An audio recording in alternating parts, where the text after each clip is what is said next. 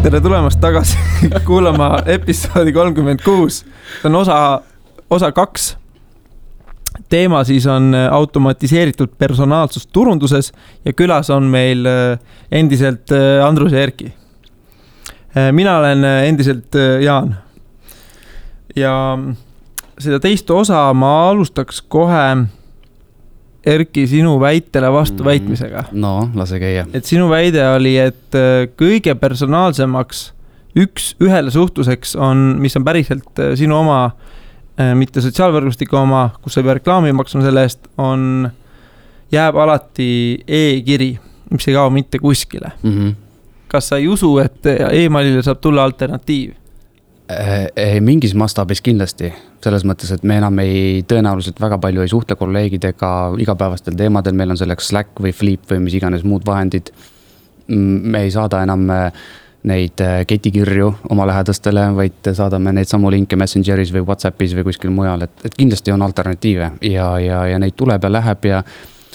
Aga vaata sotsiaalvõrgustik, nagu ma enne ütlesin ka, see on pigem selline nagu statistiline number või et seal on nii palju kasutajaid ja mul on nii palju sõpru ja minu fännilehel on nii palju jälgijaid. Ma ei tea tegelikult ju, kes need on kogu aeg. Ja ma ei tea, kas ma jõuan nendeni. Et kui ma ikkagi tahan kellegiga suhelda, saatan natukene ametlikumat tooni kirja või siis teavitada oma klienti, et näed, sul nüüd on see, ma ei tea, kütusekaardi limiit jooksis täis, siis ma saadan ikka selleks meili, et ma täna ei näe küll alternatiivi sellele. Ma sattusin hiljuti kokku koolitaja, kes käis koolis koolitamas. Õpetaja. Mitte täiskohaga õpetaja, aga oli õpetaja rollis veits aega, kes ütles, et ta palus oma õpilastel USB pulga pealt arvutisse tõsta nagu. Ja lapsed olid niimoodi, et mis asi on USB pulk? Kõik on pilves ju, muidugi. Jah, kõik on oma nutitelefon. Lapsed on täiesti... Lapsed on kõik pilves. Lapsed olid nii pilves, et ei saanud enam aru, kuidas USB pulka panna arvuti juurde. Et ühelt poolt ja siis on, räägitakse, ja siis on teine poolt on influenceritega niimoodi, et et sa võid neile meile saata, eks ju, aga kui sa neile ikka Instas direct message'i kirjutad, et siis saad ka vastuse, eks ju. No sama asi, mis me enne seda podcasti rääkisime, et LinkedIn on selline veel avastamata nagu aardel aegas, et kui sa sinna kirjutad mingit ärijuttu, siis see kuidagi saab tagasiside, kui sa saadad müügikirja või midagi, siis see tavaliselt ei saa, et kui see kõik, et see meil muutubki nagu nii, et nagu mis sa tunned, mida rohkem seda ära nagu kasutatakse, seda vähem ma tahan sealt nagu üldse nagu siukest nagu müüki või turundust saada tegelikult. Aga täna veel ikkagi e-mail on see põhikanal, eks ole, et mul just oli 2 nädalat tagasi oli juhtum, kus ma sain ühelt tuttavalt teate, ma registreerisin teate ära, aga kohe ei vastanud, mõtlesin, et õhtul ma siis vastan talle. Siis vaatasin Skype'is ei olnud, vaatasin Messengeris ei olnud, vaatasin WhatsApp'is ei olnud, mis kohas see oli, kas see oli nagu ja siis ma ei mõelnudki välja, kus kohas see lõpuks leidsin selle mimest. Ma ei mäleta, mis kanal ma temaga, kus kanal, see võis ka mingi LinkedIn Messenger olla mingi selline asi. Et siis, aga et e-mail on kuidagi hetkel veel selline standard ja millest veel on, ma arvan, standard vähimad aastad, eks ole, et see on nagu selline, seal ümberringi sellest tähtkujus on mingid erinevad inimestel erinevad äpid, aga e-mail on kuidagi kõigil olemas. No jah, vaata, e-mail on ju sinu oma, selles mõttes see on nagu päriselt sinu oma. Facebooki konto pannakse sul võib-olla üks päev kinni, sest et sa panid, ma ei tea, liiga paljastava pildi ülesse või mis iganes. No jah, selles mõttes, et ma palju neid Gmaili kasutajaid on, aga Gmaili konto ka teoorias ei ole minu oma. Ja tõsi, aga sa võid võtta oma selle sama aadressi, ilmselt vist mitte Gmaili aadressi, aga teed oma isikliku aadressi ja paned oma meiliserveri püsti nii nagu vanadel headel aegadel. Jah, seda küll. Ja see jääb alati ka tasuta kanaliks, et sul ei näeta seal reklaame. Sina ei ole see nii-öelda kaup, mida seal müüakse. Selles mõttes ilmselt ta nagu jääb. Aga näiteks, mis meil see Eesti startup oli? Et üks on siin olnud, eks ole, et aru, mida sa mõtled. Kes tahtis nagu e-maili nagu Flip tahtis, eks ju, e-maili asendada, eks ju. Natuke nagu, nagu õnnestus. Slack ka on, eks ju, ettevõtte sisese kommunikatsiooni vähemalt. Väga okei. Ja kunagi ma olin Skype'is, siis Skype'is oli nagu tõsine selline e-mail, let's kill e-mail teema, eks ole, see iga see e-mail võtab ikkagi natukene e-maili vähemalt. Nüüd, kui sa ära läksid, on Skype'il let's kill Skype või? Vahepeal tundub küll. Ei, seda teeb Microsoft. Seda küll. Kus me näime? email, jah, et see emailinduse alternatiivid, et ja mida ma olen pannud tähele näiteks, et keda ma ise väga palju jälgin, on Gary Vaynerchuk, et tema nüüd mingi hetk ütles, mis telefoninumber on. No talle ikka annan, eks ju. Siis Piiks tuli mulle sõnum temalt, põhimõtteliselt ma võiksin talle helistada praegult. Suure tõenäoliselt ta on liiga piisavalt hull, et võtab selle isegi vastu.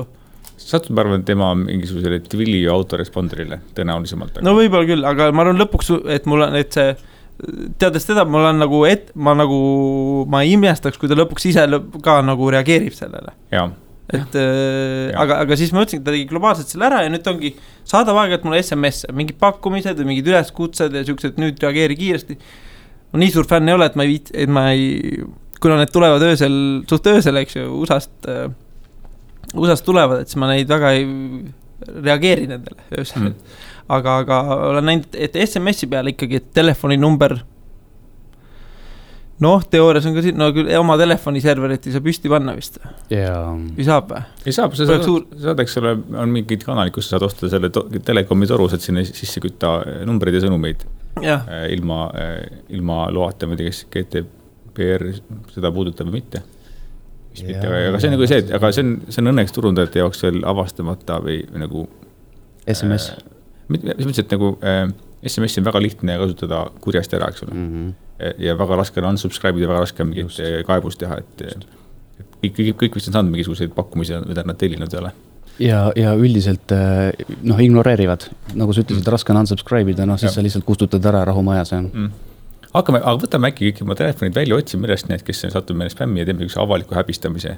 Siin on eetrilised firmad, mul on isegi mitu tükki kohe meeles võin. Mul üks klient ütles siukse ägeda,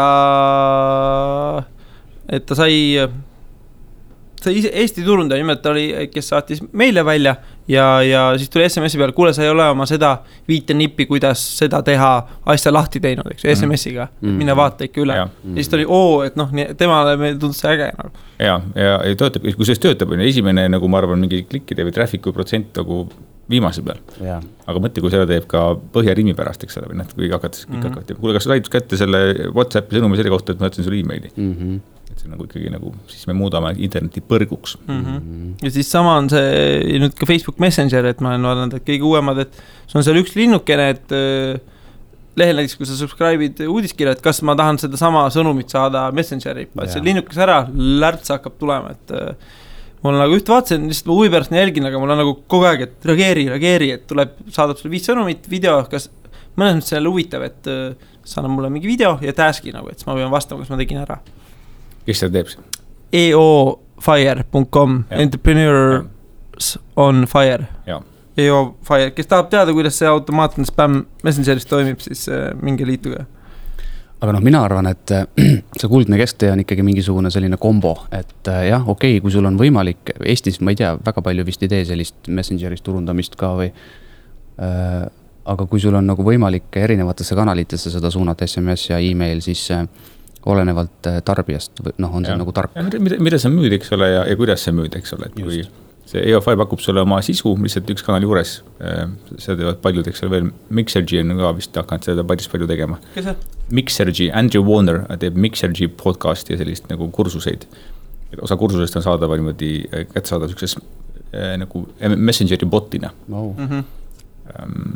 Aga ja osade asjade jaoks on see väga hea, näiteks sisu tarbimise jaoks on ju, õppimise jaoks. Kui ma proovin müüa niimoodi tarkvara, siis see võib olla natukene kehvem, aga jällegi mitte võimatu. Ja kui sa müüd, eks ole, võib-olla Põhja-Rimis, müüd grillkana, siis ta võib olla lausa halb kana. Ma ei taha ühtegi halba sõna öelda Põhja-Rimi grillkana kohta, aga kana. Aga kui te peaksite e-mailist loobuma? Isikliku tarbe e-mailist või turundamisest? Turunduskanalina, et mis oleks nagu järgmine? Sa küsid e-maili turundustarkvara arendajalt seda? Jah. Mis sa teeksid, kui sa enam ei saaks teha e-maili turundust? Mis ma siis teeksin? Läheksin ka sinna Sri Lankale elama ilmselt. Tervitused. Mina kui sul ei loobuks e-mailist. Ma olen siuke kaval mees, vaata, et kui sa ütled, mis ma siis teeksin, et ma ei loobuks sellest e-mailist. No aga ütleme, et keegi ei taha enam e-maile saada või? Tuleb mingisugune... Kuule, me räägime siin mingi ulmet. sina sotsiaalmeedia mees, ära siis provotseeri. Email ei kao kuskile. Et ma oma väikest õdedegi nagu proovin seda, et juurutada neile meili või Google kalendrit, eks, et planeerime asju, et siis on näha, et neil ikkagi ei tule see meiliindus nii meelsasti kui näiteks. Tuleb, kui nad hakkavad mingid lepingud sõlmima ja mingid teenuseid tarbima kuskil. Ja kui nad hakkavad asjadest ilma jääma tänu sellele, et need kuskile kohale jõudnud, meeles ei olnud, et nad saavad nagu aru, et päris elus asjad niimoodi ei käi, et sa lihtsalt chatid igal pool ja asjad juhtuvad. Siis hakkavad meili kasutama ja armastava e-maili. Hashtag no email ei tööta. Okei, aga tegelikult on, eks ju, olemas väga palju häid tööriistu meiliturunduses, eks, et näiteks või ka mingid tegevus, näiteks sünnipäevakirjade saatmine, eks. Ja väga palju halbu tööriistu on olemas ka. Okei, jah, et aga tean lihtsalt, et ka Erkide välja, 95% inimestest ei kasuta väga neid lisavariante, et lähebki see masspostitus, eks, et me räägime küll siin segmenteerimisest ja muust, eks, et siis, et aga miks see nii on, mis te arvate ja kas te tooksite äkki mõne konkreetse näite, mida kuulaja saaks teha? Välja arvatud siis see, või esimeses saates siis toon ruttu meelde, et kui teil on e-pood, siis automatiseerid ikka seda, kui teil ei inimene ostuprotsess pooleli, ehk siis toode on ostukorvis, aga ta pole makset sooritanud. Yeah. Nii, aga muu näide. Aga miks ei tehta ilmselt sellepärast, et kardetakse? Et see on tüüpiline küsimus laua taga, kui me ütleme, et kuule, et miks ei segmenteeri oma nimekirja, miks ei saada personaliseeritud kirju, see töötab paremini. Ma luban sulle, et see töötab paremini. Aga äkki ikka mõni tahab seda pakkumist ka saada, mida muidu ma talle ei saadaks. Et äkki ma nagu jätan kliendi millestki ilma. See suhtumine on hästi nagu laialdaselt levinud, hirm pigem. Ja vist natukene ka see, eks ole, et ongi lihtsam on teha natuke sükest nagu massiturundust ja üldjuhul need featuurid, mis on kuskil natuke palju efektiivsemad, on natukene keerulisemad panna püsti, kui saada kõigile üks kiri või üks SMS. Et siis, ja jällegi turundaja, kes tahab teha 5 asja, mitte 2 asja halvasti, mitte 2 asja hästi. Et siis ta lihtsalt paneb ise ennast sellesse olukorda, kus tal polegi aega seda asja käima panna, sest et ta tahab teha veel 4 asja sel päeval ära. Ja, sul on siin küsimusena oli kirjas, et mis tööriist on võimalik kasutada, jube palju ägedaid tööriist on olemas, need samad, mis ma eelmises saate osas mainisin, kõik need analüütika tööriistad, need on tegelikult jube keerulised, aga kas või ma ei tea, MailChimp ja GetResponse ja meie enda Smiley võimaldab kõike seda nagu sihitud ja segmenteeritud, personaliseeritud turundust teha, aga see ei ole obvious, see ei tule nagu kohe sealt nagu kasutajaliidesest välja, kuidas see käib ja see ongi nagu kohe liiga keeruline, sest see ei ole tegelikult tavaliselt inimese töö. Eestis on ainult e-maili turundajaid, kelle amet on ainult e-maili turundada, ma arvan 0. Ma teen ühte. Okei, vabandust. Mina teda ei tea. Mõni vist ikkagi on, eks.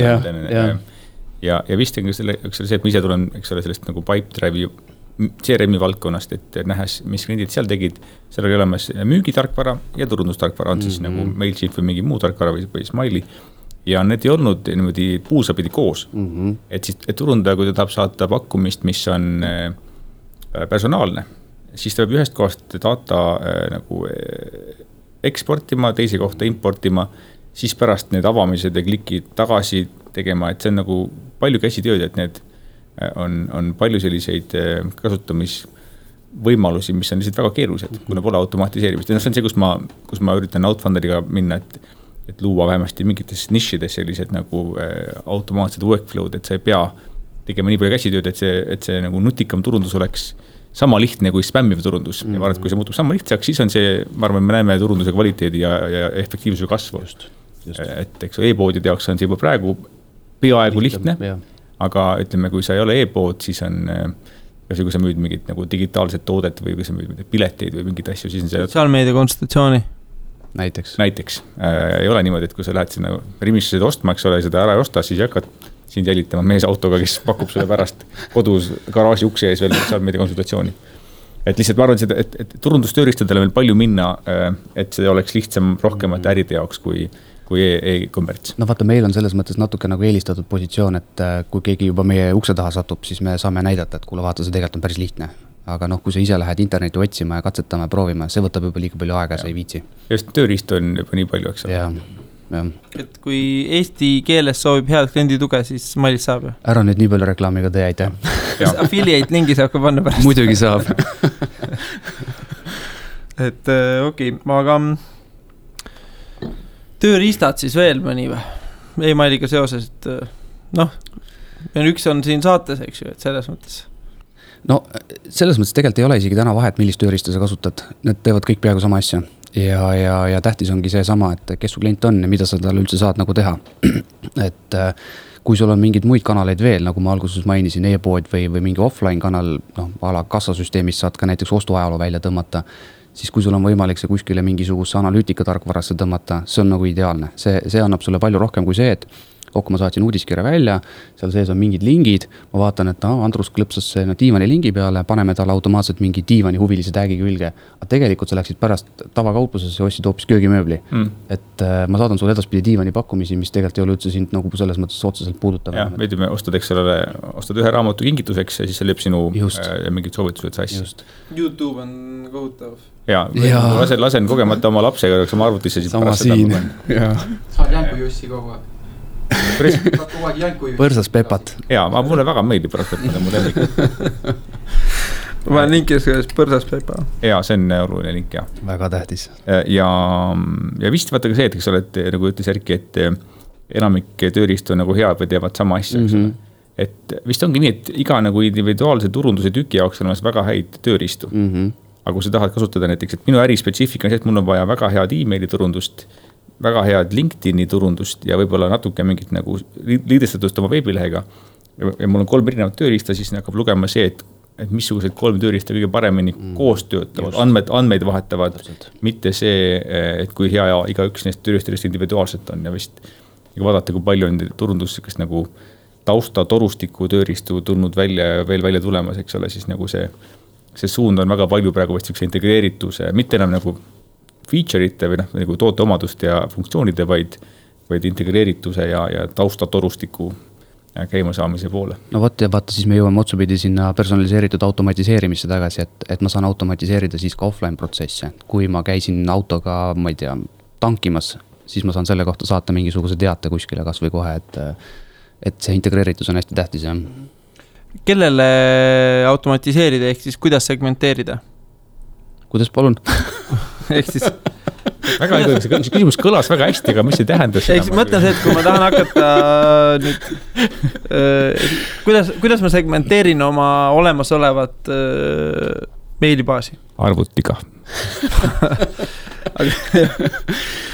Et noh, et kindlasti võib keel, piirkond, eks ju, et mis ta teeb, aga mis veel oleks siuke, mille peale võib-olla ei tule? No vaata, Andrus alguses mainis, et sinul on ilmselt erinevad tüüpi kliendid, kes tahavad ühte tüüpi turundust või kes tahavad meiliturundust või kes tahavad mingit muud asja üldse, et noh, see on nagu esimene asi, kõige lihtsam asi.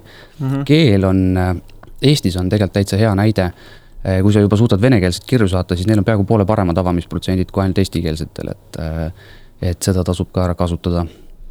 Aga jah, see ju on nii valdkonna spetsiifiline. Ja varasemad ostud, eks ole, siis nende e-maili käitumine, e-maili nagu fännid ja tihti avajad versus need, kes vähem avavad. Mis e-mail nad avanud on, kuhu nad klikkinud on. Kui sa klikid sotsiaalmeedia linkide peale, siis sa saad aru, et see inimene äkki on sotsiaalmeedia huviline. Mitte siis nagu võib-olla autori reklaami tegemise huviline. Vaata, sa kirjeldad seda praegu niimoodi, et see tundub jube keeruline.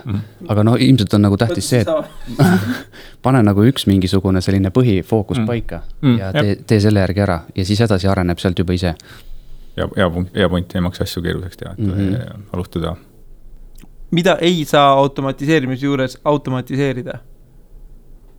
Mõtlemist ei saa. Jah, see oli see küsimus, mille vastus oli jah või ei või? Jah. Mõtlemist, jah. Et ma tooks siia juurde siukse asja nagu tehisintelligents. Noh, see on see ka, kes meil aitab neid kõik asju automatiseerida, eks ju. Et kui palju see teie tööd varsti ära võtab? Tarkvara arendajana, kes tehisintellekti hakkab enda kasuks siis nagu ära kasutama või ilmselt ei võta, aga vaata, saakub selle juba hästi selle sinu eelmise küsimusega, et mida automatiseerimine või mida ei saa automatiseerida, noh ongi siis ilmselt see nagu inimmõistus, noh et AI võib tulla, aga see nagu ulatab ainult kuskile maale.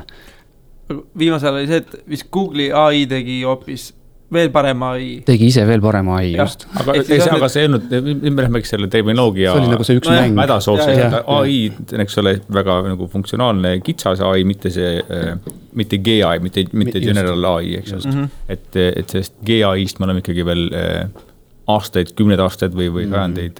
No ja võib-olla ei juhtu seda kunagi. Niimoodi nagu meie seda tunnetame.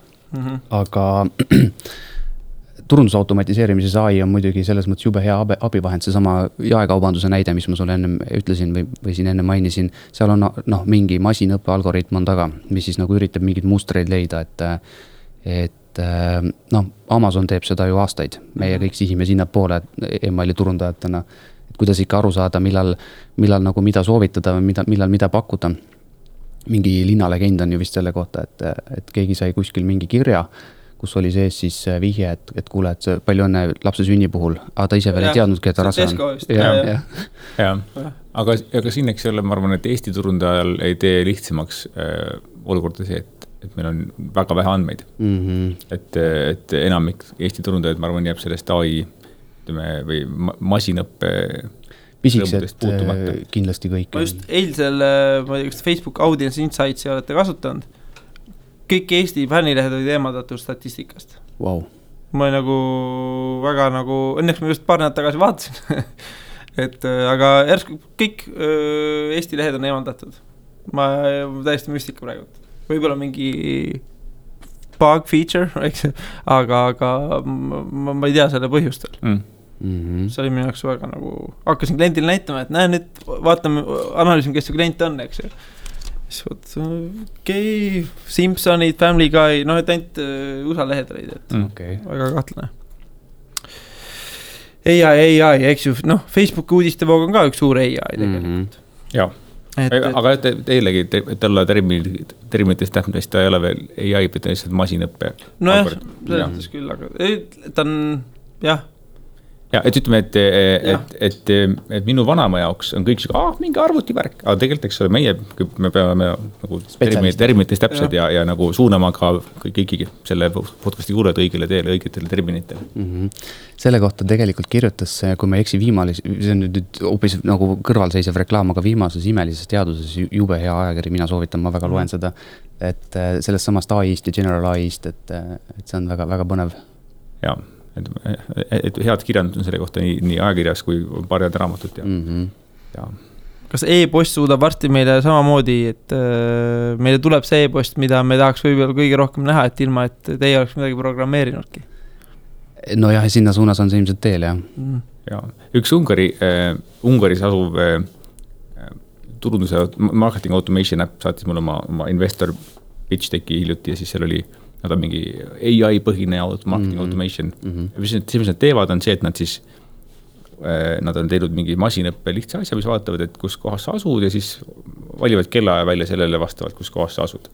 See on nagu nende AI, on AI ettevõtte, eks ole, kus on mingi imepisikene kõige lihtsam masinõppe algoritm, et see on vist väga palju sellist nagu masinõppe juba on meil siin, aga see on, või AI juba on meil kohal, aga seda on raske või halb nimetada AI-ks. No nagu Andrusko ütles, et Eestis ilmselt ei ole üldse nii palju andmeid, võib-olla nagu läbi mingisuguse tohutu ajaloo, aga samas inimese eelistused ju muutuvad, inimesed saavad lapsi, kolivad teistesse kohtadesse, vahepeal on neil üks lemmikloom, vahepeal on teine lemmikloom, vahepeal nad vahetavad automarke või üldse võtavad mootorratta, et vahepeal muudetakse seadust. Jaa, et seal selles mõttes niimoodi nagu pikas perspektiivis ei ole ka nagu nii palju õppida millestki, et me siin üritasime ka ühe e-poega teha sellist sihtimist, kus siis turundusjuht saatis poolele listile, millal ta arvas, et kõige parem aeg on kirja saata ja siis meie nagu automaatika saatis ülejäänud poolele listile 24 tunni jooksul vastavalt sellele, millal ta oli viimati või kõige tõenäolisemalt kirja avanud. Vahe oli üliminimaalne, et mingi asi on ka nagu lihtsalt harjumustes kinni, et kas sa nagu teed seda või ei tee, millalgi sa ikka selle kirja avad, tegelikult vahet ei ole. Kas selle turunduse automatiseerimise kohta on teil endal midagi kindlasti südamel, mida soovite lisada siia saate lõppu? See oli ootamatu praegu. Ja, et kindlasti maksab automatiseerida, aga mitte lihtsalt mitte masinlikult automatiseerida. Et teil üks läbi mõelda, mis on need kohad, mis on mõistlikud teha, siis neid väga hästi teha.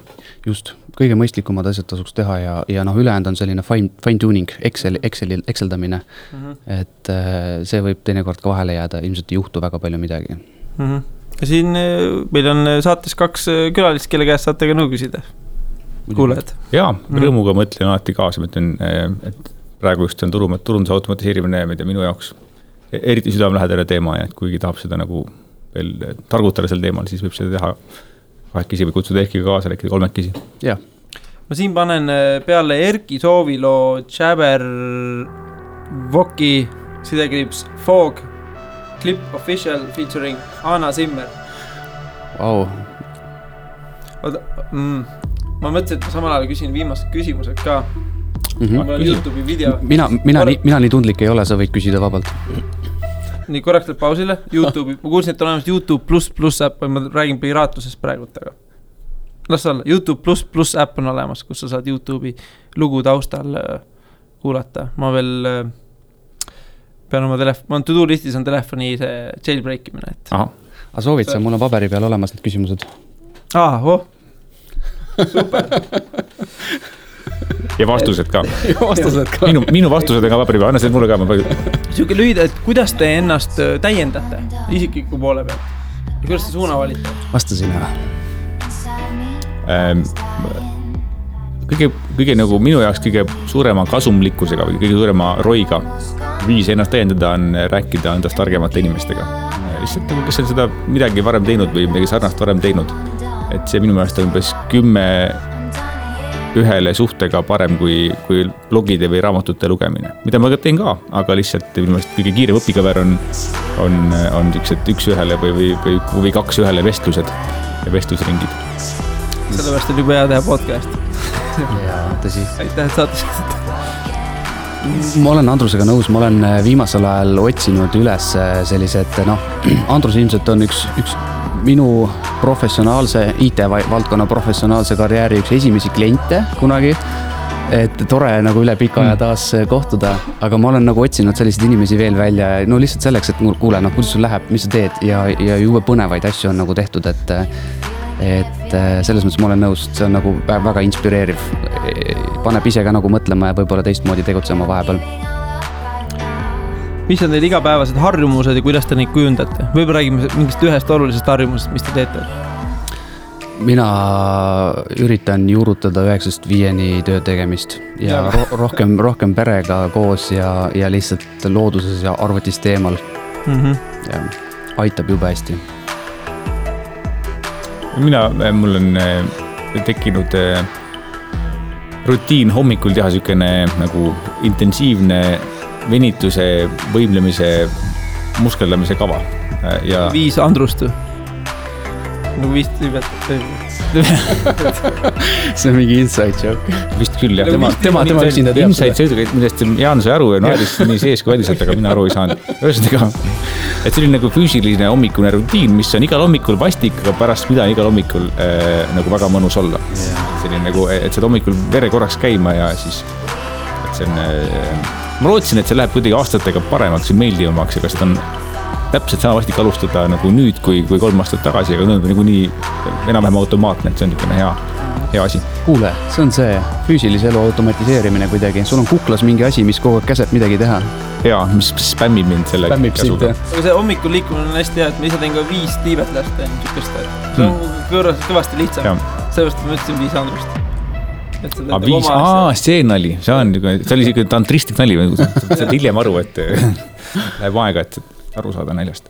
Ma jagan ühte enda harjumus ka, mis ma olen võib-olla poole aastaga juurutanud, jube rahul on. Ma iga hommiku see duši lõpetan külma veega.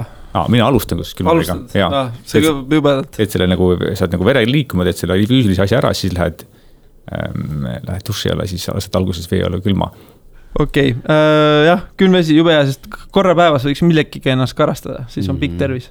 Külma õllega. Hommikul külm õlu.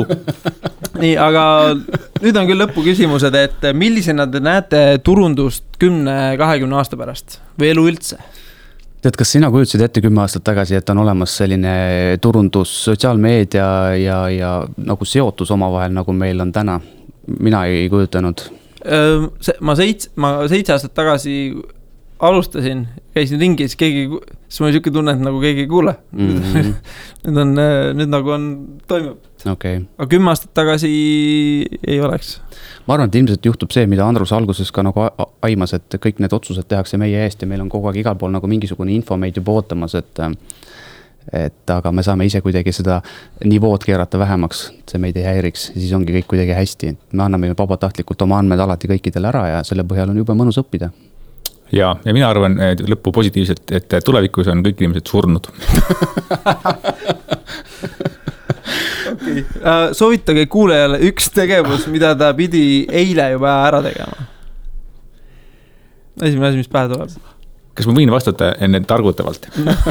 Et kui me oleme rääkinud siin kogu selle saate sellest, et ei maksa kõikidele inimestele sama sõnumit saata, siis ma ütlen, et seda soovitust mina ei oska anda. Mina ei tea, mis on sama hea soovitus kõikidele inimestele, kes seda podcasti kuulevad. Ütle endale siis. Mis mul eile millest ära läks või? Mis sa oleks juba pidanud eile ära tegema? Ja Erki, mis sul oli see eile asi? Ma seda tegin ka eile.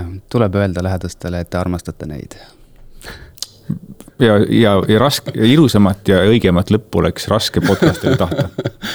No selge. Okei, ma küsin ühe küsimuse veel.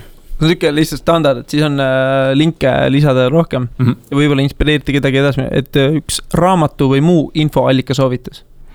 Väga hea raamat on selle Phil Knighti elulugu. Kelle? Phil Knighti. Shoe Dog oli ta inglise keeles ja eesti keeles on ta ka ilmunud. Tõsiselt hea raamat, kui keegi tegeleb kas turundusega või ettevõtlusega või elamisega, siis see raamat sisaldab kõike seda ja ma arvan, et seal on nii turundajana kui inimesena väga, väga palju kaasa võtta. Mina olen väga ebaoriginaalne, mul on kodus on raamaturiiul turundusraamatuid täis ja ma ei ole neid üldse jõudnud lugeda. Ma loen ulmekaid ja meie võib-olla automatiseerimise või tehisintellektiga läheb kõige paremini kokku. Üks minu lemmik autoreid on Iain M. Banks. Tema kultuurisaaga raamatud eesti keeles on paar tükki olemas, inglise keeles on neid palju. Neid ma naudin täiega. Banks, mis ta ees oli? Iain. I-A-I-N. Selge. Nii. Aitäh, kallid saatekülalised. Aitäh sulle. Aitäh, kallid kuulajad, vaatajad. Aitäh, Ahti. Kui soovite olla kursis saatekülaliste tegemist, siis jälgige kindlasti Andruse uudiskirja, mis ise juba välja kirjutasid sinna. Ma mõtlen, et mis see purde.net ja kui soovite olla kursis Erki tegemistega, siis jälgige. Minge hakake meie Smiley Facebooki lehe jälgijaks. Me paneme sinna varsti infot ka GDPR ja muude selliste meid puudutavate asjade kohta, et kui see nagu teema on oluline, siis ilmselt sealt saab kõige parema. Uudiskirjaga ka liituda ikka? Ei saa. Ei saa? Ei saa. Okei. Mõtles, et e-mail on varsti surnud. Nii, aga jah, aitäh kuulajad teie tähelepanu eest. Saade sai teoks tänu mitmele inimesele. Saate kujunduse eest vastutab Marleen Urboja. Heli eest hoolitseb Hendrik Veeäär Lakeside Soundist ja pildi tõi teie ette Ahti Kaspeit meediusest. Aitäh! Meie taskuhäälingu eelmisi episoode leiate meie veebirehelt 7place.com, /podcast, YouTube'ist, SoundCloud'ist või otse iTunes'ist või podcasti äpist. Jaani Tinderi kontolt. Ja peatse kuulmiseni ja olge sotsiaalsed. Aitäh teile!